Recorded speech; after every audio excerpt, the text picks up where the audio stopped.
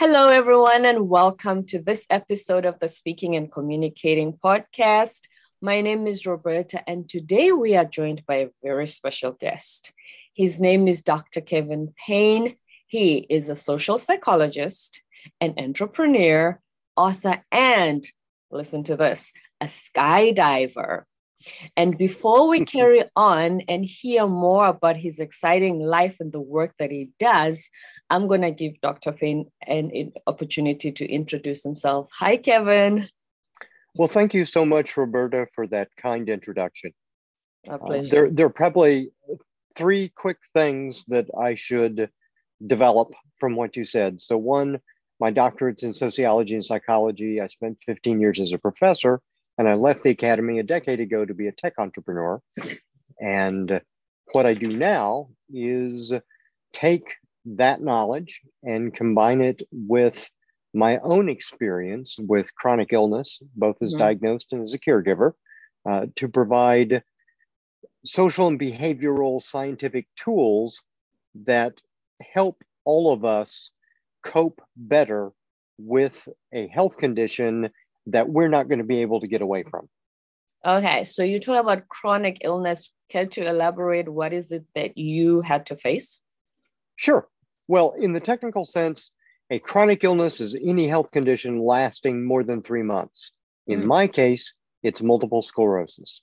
Okay. And like half of all Americans, I live with a chronic health diagnosis. 18% of us now have 5 or more of these things. In each person? Yeah, in one person, 18% have 5 or more chronic health diagnoses. So for those who don't know, multiple sclerosis is an autoimmune condition and it's a neurodegenerative condition. So my immune system is attacking the myelin, which is the fatty sheath around the neurons in my brain and spinal cord. So the symptoms that we experience can be almost anything because everything we do, feel, think, say goes through our brain and our spinal cord. So depending on where the damage is, that's what happens. So I have issues with my legs, for example. I can't feel my legs below my knees and they get a little wonky. I have issues with balance and vertigo, but I also have cognitive fog that I have to think through. I have chronic fatigue. I have chronic pain. And I have a laundry list of 30 other symptoms that come and go sometimes based without on multiple notice. Sclerosis. Yeah, just from the multiple sclerosis. So how do we, if you have all of those, I want to link the skydiver part because that for me was the most interesting one because it's physically demanding and everything that you have listed is physically taxing on you. So explain to us the link between the two. So for me, I hit rock bottom. I mean, I had some really awful exacerbations to my MS. My career was in shambles. My family decided that this wasn't a journey they could continue with me. And I was alone. My dog even died traumatically in front of me. I mean, it was really awful. So I didn't see a way forward at that time. And I thought, I'm going to give myself one more chance. And for me, that chance was skydiving. I wanted to reclaim something that I had cared about. So for me, skydiving was a childhood dream. As a little kid in the 70s, I decided I wanted to be a skydiver. In the 90s, as a young man, when I was working on my doctorate, I started the training. And so I did the training, I got a handful of jumps in, but then career, family, and eventually health got in the way. So how do you not let those challenges prevent you from continuing with your dream of skydiving? Because I feel a lot of us, as soon as something happens, we get rattled and we think, okay, that'll have to wait, or I don't think this is possible anymore because of what is in front of me. And that's what I did.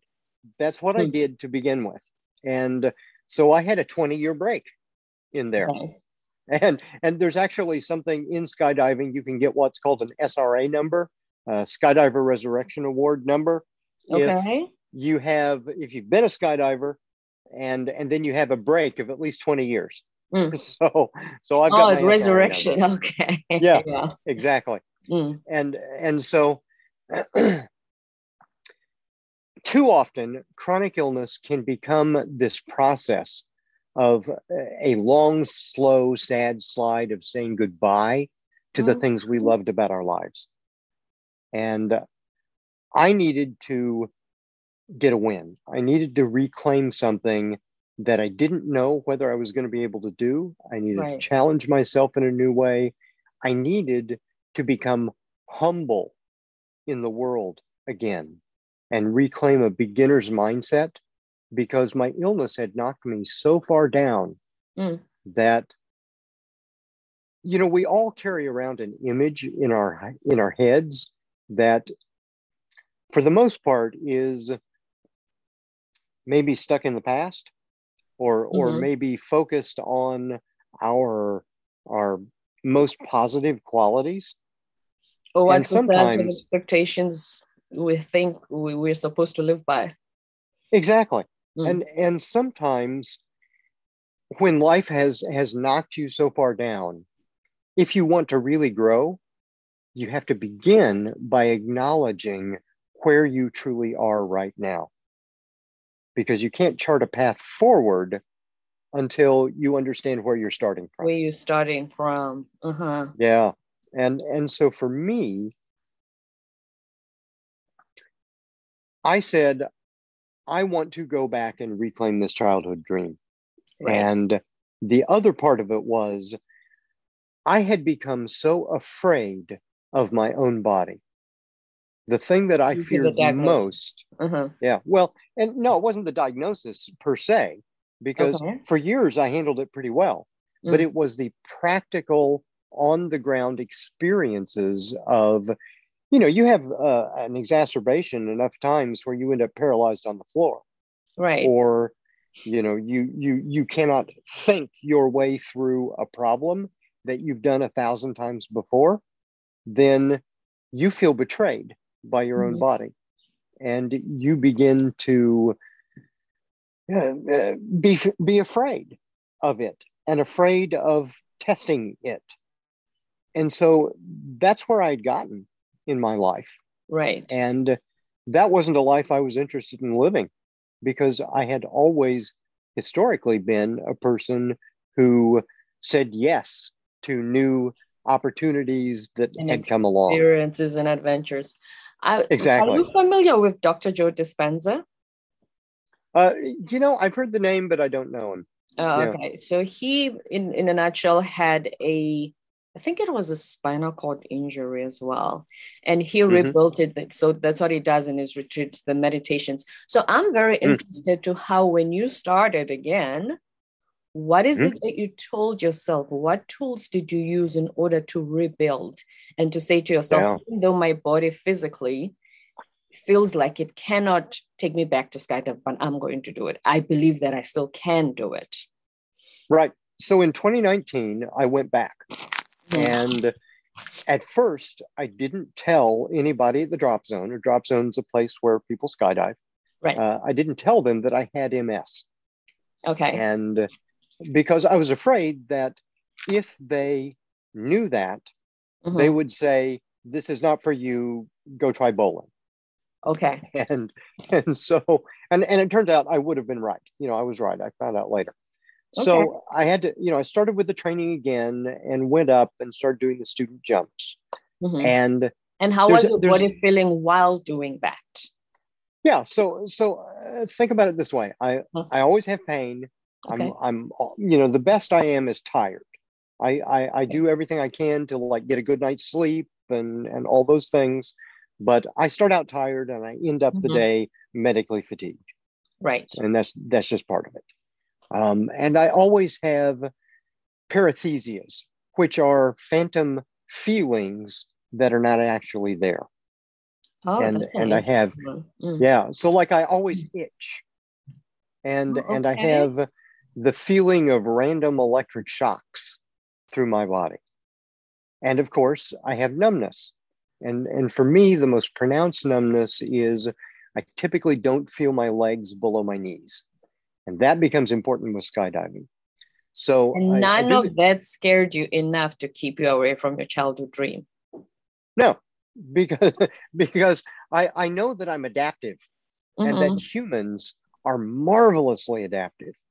Say And that I again. knew, yeah, humans are Humans. marvelously adaptive. Uh-huh. And so uh, I'd had 13 jumps before I came back. So I had enough experience that I knew what I was going to be in for. Right. And I was pretty confident that there was going to be some way for me to adapt and get creative and be able to do this. So we So I need to remember that we can adapt. exactly. Okay. And so we do the ground train. Now there's something that's really interesting that happens your first couple of student jumps when you're Mm-hmm. skydiving. And now you're going out on what are called AFF jumps. This is after some people do tandem jumps. Most people do tandem jumps now to start. That's not the way we did it in the 90s. So a tandem jump is where you are a passenger, you're attached to an Somebody else. experienced skydiver, Uh-huh. and they, they're doing the work and you get to ride along and have a good time. I've seen those, yes. Yeah. Mhm. I'd never done that, and because we didn't do those back in the 90s, that wasn't common. Okay. But coming back in 2019, I'm up there, and you do your first few jumps with two instructors, and they're not attached to you, but they hang on to you on either Oh, side on as you either go out the side. I've door. seen that on TV. That's right. Yeah. Uh-huh. Mm-hmm. So they go out. Now the problem is, of course, you can get separated, and you are still responsible for deploying your own parachute and landing yourself on the ground. Uh-huh. So there's something that happens typically with your first jump back. So they fling the door open, and now the wind and the light and everything just kind of come into the cockpit, and it all becomes very crazy really quickly. And one of your instructors will lean into you very close and shout at you, because you got to be heard over the wind, who's responsible for your life? Obviously, And yourself. you have to answer enthusiastically, affirmatively, Mm, I am. that's right. Because if you don't, you're not going. Okay. Fair enough. So, Yeah. so, so we go out, we do our first few jumps, and I'm going through, but my progress is slow, and I'm having leg issues as I'm doing this. Mm-hmm. And after one of my jumps, it was I don't know, maybe 15, 16, 17 after I came back. So I've got one instructor, and we do our debrief afterward on the ground, and she comes in, and you got to remember, she's got thousands of jumps, lots of experience, and she Mm-hmm. comes in and she sits down across from me, and she says, "That was the most terrifying skydive I have ever experienced. What's going on with your legs?" Oh. So And when you first had that, what went through your mind? What was your response? my response was, well, I guess I'm going to have to tell him now. So So even hearing from someone that expert in the skydiving world, you still were not deterred and thought to yourself, oh, I'm really putting my life at risk here with this chronic illness. right, and here's the important thing, and this is why I was allowed to continue. The Uh-huh. important thing was, no matter how difficult I was having, with these issues controlling my legs, Right. every time I still managed to get stable Mm-hmm. and stay altitude aware and deploy my parachute on time. And so those are the minimum things you have to do to have a safe skydive. So even at my worst, I was still safe. Walk us through that in terms of us who are grounded on Earth, and we face our fears differently. We have different challenges, not similar to yours, but when you say you were still, Mhm. able to do all that, how do we put that in practical terms for us on the ground? Well, in practical terms, there are certain minimum things that you need to do to get through the experience. And in this case, the experience of having a safe skydive. Right. Because the goal of every skydive is to be able to do another skydive, which means you land in one piece. Exactly. Yeah. And so the first part of the skydive is in free fall. And then everybody, if you're jumping with other people, then you separate off and you deploy your parachutes. So, and then you have to do that at a certain altitude. That's right. So student jumps, you tend to pull pretty high, 5,000, 6,000 feet. And after we are licensed and experienced, and there are 4 licenses in skydiving, you get the first one, the A license, usually comes after 25 jumps. But okay, what I want to get at is, what do you say to yourself? Because I want to get to the part of the inner dialogue. We may not be skydivers, but we face our own fears and what we think our limitations are. We may not have MS, but I have my own limitations, at least in my head, of what I think I'm capable and not capable of. What is it that you tell yourself in order to continue to do this despite everything that you face? I think you're seeing this was not my point of challenge in my particular journey. This was not the challenge for me. The challenge for me was figuring out, it was an informational challenge, because for me, I never doubted that I could do it. What I doubted was what I struggled with was, how can I pick up on the right signals that the world is sending me so that I can make the best decisions in that circumstance? So you did not doubt your capabilities? No. And if you had all the information, like we always say, have all the information to make to make an informed decision. So you felt that the only thing that could be missing was all the information in order to make an informed decision. Right, because for me, when you're skydiving, your legs are an important source of information, and this feeling that you're getting from your legs, because you're trying to keep yourself balanced and in control. Well, I don't get those signals, so I had this. So even though sensation in the legs, even though on that skydive, for example, she thought it was terrifying, it wasn't terrifying for me, because even though I was spinning all over the place in my own head, the experience that I was having was, I'm trying to figure out where I can get reliable signals at my knees. So what I learned was, I can still feel at my knees. Okay. So I was there trying to figure out, how can I learn from the signals my tendons are giving me by their tension on the back of my knees to help me interpolate what's going on with the rest of my legs. Right. And so once I did that, once I learned how to interpret the signals at my knees, in the back of my knees, then I understood what was going on with the rest of my legs. So for me, it was about being creative and figuring out, okay, life isn't giving me these typical signals. Right. I need to figure out an alternate source of information that I can use. Okay, let's review that.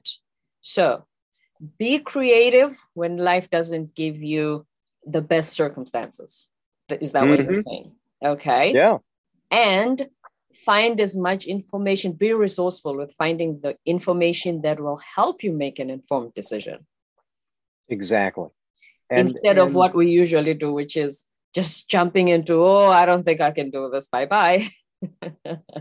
Yeah, exactly. Because too often our fear response trips. Yeah. And sometimes it's called a fight or flight response. And Mm-hmm. really, there's a lot more to it than that. It's really more like freeze, front, flight, fight, fawn, flock, fright, faint. That's a whole lot of F's. Say that Yeah, slowly. I call it the F it response. Okay. And it's I get into this in chapter 3 of my book, but it's freeze, front, flight, fight, fawn, flock, fright, faint. And it's 8 F's. Okay. Yeah, that's 8 F's. And you can add another 1 or 2 in there if you want. Right. But the point is, all of them are about getting distance or apparent distance between you and the thing that you think you are is a threat. I'm afraid of. Mm-hmm. Uh-huh. But here's the important thing. That response is not a fear response. We are completely wrong in what that's doing. What that's doing, it's physiological arousal. And it's the same response we get when we're excited. So when you are excited and successful, it's the same thing. So it's a challenge response. And sometimes we frame it as fear if we believe that the outcome is going to be negative, or if we believe that we are completely uncertain about what can happen. If we think it's going to succeed, it's excitement. Right, right. It's interesting you say that. We always say that in public speaking, just before you start, just before they call you on stage, you think, oh, I'm nervous, because you feel all this heart pounding, your nerves tingling, everything. You always say, but it's actually excitement. It's the same feeling. If you tell yourself, I'm excited, I'm about to speak, you respond differently to, this must be the nerves. My heart is pounding. Oh, it must be because I'm scared. I'm nervous. Right. Then it's going to be a whole different system in your brain that works. So tell yourself you're excited instead of nervous. You have to reframe the story. And really the only way you can successfully do that is through experience. Okay. So it's by feeling the excitement and saying, no, that's not fear, it's excitement, and doing it anyway, and then succeeding. Feel the fear and do it anyway. Yeah, and this there is chapter 4 of my book is called The Edge, and it's about how to reframe these kinds of experiences. And so I'll give you a primary example for me from skydiving. And that is, and just for the benefit of the listeners, we keep talking about the book. Before the end of the show, you will share with us all the information pertaining to the book, the title, where to find it, etc. Okay. Yeah, the book and the seminars and all that stuff. Everything. So if people are watching this, they see behind me, it's a picture from the cover of my book. And if they're listening, then it's me on a beautiful evening with beautiful clouds and sunrise, and I'm there in street clothes. And I don't have a helmet on or anything, so that you can see it's really me. And I look like just a normal person who has been, dropped into an extraordinary circumstance. And that's what we feel like when we get a chronic health diagnosis, or when we are facing something really negative that we can't get away from. And that's the important part I want to emphasize. We can't get away from, because all of that acute stress response that we talked about earlier is about you trying to find distance between you and the thing that you find scary or challenging. So you mean if I keep running away from my problems, it's not going to help anything? Yeah, go figure. And certainly for me, and the thing that I was most scared of, my own body, I can't get away from. No. So you must figure out a way to accommodate this scary thing and reframe this scary thing. So in that picture, I'm at 5,000 feet when that picture was taken. Okay. And I'm headed toward the earth at 120 miles an hour. What that means in practical terms is if I do nothing at this point, my life expectancy is 27 seconds. I will literally die in 27 seconds. Yeah, because I will impact the earth and the earth will win. Gravity. And so, yeah, gravity. It's the law. Go figure. Yeah. So I've got my hands up to my head, up to my forehead, and I'm about to sweep them out in a broad gesture. And that's something that every skydiver will recognize. And I explain it in the prologue. It's called the wave off. Okay. And the wave off is the point in the skydive where we've decided we're going to end the free fall portion. And I am now warning everybody else in my airspace that I'm going to actively choose life. I am going to save myself by deploying my parachute. So I wave off and I deploy. Okay. And what I want people to understand is no matter how dire things seem, first of all, you're going to have to save yourself. Because it starts with you. If it's up to you. No one's coming. Nobody else is going to do it. No. And literally in a skydive, nobody's coming to save me. I must save myself. And so I am choosing life. And I'm deploying my parachute even under extreme circumstances. So I want people to understand that they may feel like their life is in free fall, with a chronic diagnosis, and they may feel that there is nothing good. But when you pick up the book, when you go to one of our seminars, when you do the stuff that Your Life Lived Well does, then you are actively choosing life. And humans, when we're crafting our own story, humans are narrative creatures. And I think that is the most human thing that we do. We build stories. And stories are pre-rational. They are older than our rational brains. They have been with us for But how do we craft one that benefits us and doesn't paralyze us, so to speak? Because I think, especially when the circumstances look dire, remember earlier you said, be creative. That's not the first thing that appears in your mind, to be creative. Right. So let's go back to that acute stress response, that freeze, front, flight. That first stage is freeze. And what that is called hypervigilance, okay, in the technical sense. And hypervigilance, our senses get really aware and we pause. And the first pause. Yeah, it's that first pause. And what we have to do first is learn to recognize that pause and extend it just a little bit, because that's where you can insert your forebrain, your rational thinking, right? Instead of, because usually we pause for a second and then we panic. And then we panic, and then we start going down that list of all those other F's, and none of those are rational. None of those are seeing the big picture. Yes. So when you practice recognizing the pause, that is an opportunity for you to insert your higher thinking, and more important, your agency, your active choice. And if you want to rebuild your own story, you rebuild your own story by exerting choice, not by just responding to reacting. Exactly. Reacting because to just what is there. Exactly. Because if you allow yourself, if you allow yourself to continue cascading down those F responses, you're not acting, you are reacting. And you are short-circuiting your higher brain. So in that pause, we've got to learn to practice.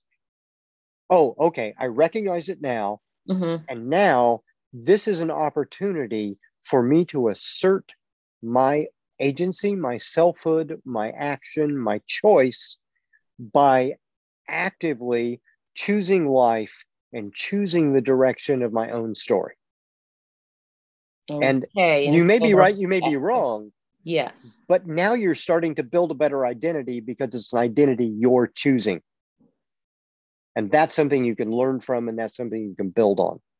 So you build by choosing and by actively choosing instead of just reacting. The reaction sounds to me like just reacting is not building. You just it's not putting band-aids on everything just temporarily. Exactly, because it doesn't build your own story. It doesn't build your identity. It teaches you that you are a reactive person without control in your own life. That's what you're learning. Not an ideal at all. Yeah. No. So living life in emergency mode. So let's have 3 practical tools, 3 tips you can share with us starting today. What we can do when faced with fear, dire circumstances, and how to actively choose, like you just explained to us, and showing up for ourselves and realizing that we are here to save ourselves. Nobody's coming to save us. What are 3 things that we can start actively doing today? Okay, so the first one, I will reemphasize recognizing and practicing the pause. So when you start feeling those physiological signs of arousal, okay, you've got a choice at this point to frame it as fear or as excitement. And the only way you can do that is by pausing to allow your forebrain to catch up with what's going on in your basal brain that is, pushing you forward. It's urging you. It becomes really insistent, and it's saying, do something now. Yeah. And you've got to say, survive. Whoa, wait a minute. 99% of the challenges we face in our modern world are not a saber-toothed tiger in the underbrush that's going to eat us. Even though we think they are, but okay. Even though we think they are, because that's the only way that our basal brain can frame this. So practice the pause. And use it to insert yourself into the process and not get carried away. The second thing is be kinder to yourself. Oh, that's a big one. Be kinder to yourself. Yes, I always have a question when it comes to this. How is it that if a best friend is having a problem, we can say the kindest, most caring things, be there for them. But when we are faced with something, that's not the first thing we do to ourselves. Yeah, that's a really important point. And what I would say is that in our culture now, we've become, especially in the last couple of decades, much more aware of what it takes to have good relationships with other people. Yes. And there's a lot more information out there in the public discourse. But what I would say, as a social and behavioral scientist who's done this for 30 years, what I would say is everything that you know about building a good relationship with other people also applies to building a good relationship with yourself. Okay? So think about this. Why are we hard on ourselves though? Is it a perfection thing, or thinking if I punish myself, it's going to force me to do better? What is this that we do? Oh, wow. Okay. So this is like a deep topic in chapter 2. Okay. And what it is, really short here, is that we are not a unified self. Identity is the story we tell ourselves about ourselves. And it's us trying to make sense of what I call a society of mind. So our society of mind is lots and lots and lots of little characters in there. And they're not fully formed identities, but they each are little brain systems that are bent on making one particular kind of decision. And some of them are cave children. And those are the ones that are running the fear response. And they are really loud, and they have a really constricted view of the world, and they operate really fast, and everything is really urgent for them. Yes. Yeah. And they need to be heard, because in their view, and literally, they can't see anything else. You've got to engage your central Only what's executive. here now. Yeah, exactly. They're concrete. They're right here, right now, and that's fine. They have their place, but they can't be driving all the time. No.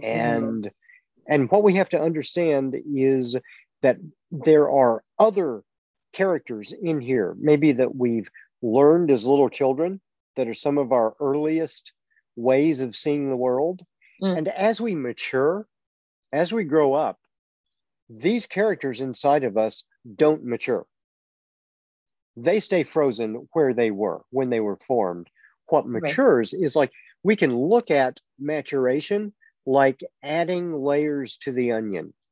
So as we get older. How do we go back to them when, especially during times when we need to tap into them so that we don't give into the fear? Do you have anything you can share? Do you do meditation? Silence? Well, I'm an enthusiastic meditator. It's been part of my life for decades. Right. And I start every day with meditation, and I return to it periodically throughout the day, and I do what I call mindful minutes. So I just check out for a moment and do 6 deep breaths and practice awareness and gratitude, and then go on with my life. Because I feel like when you were saying, instead of panicking, pause, so that the wiser mind comes to the forefront. It's not going to do that if this one is always constantly creating for a story. And what you silent. And what you do, well, it's okay. So here's the thing: you can't force it to be quiet. Look at it this way: think about when you have little kids. My kids are grown up now, but when they were little, when you tried to forcefully shush them, it doesn't work. It doesn't work. And that's, in that way, it doesn't work with our cave children in our own mind right now. You have to acknowledge them. You have to say, yes, I hear you. I appreciate what you're saying. But now I'm going to take some other views. I'm going to take some other views into account. And we're going to do this thing anyway. And you hang on with me and trust me. And we're going to succeed. And then you're going to learn that we can actually do this thing. What a beautiful inner dialogue. Wow. Yeah.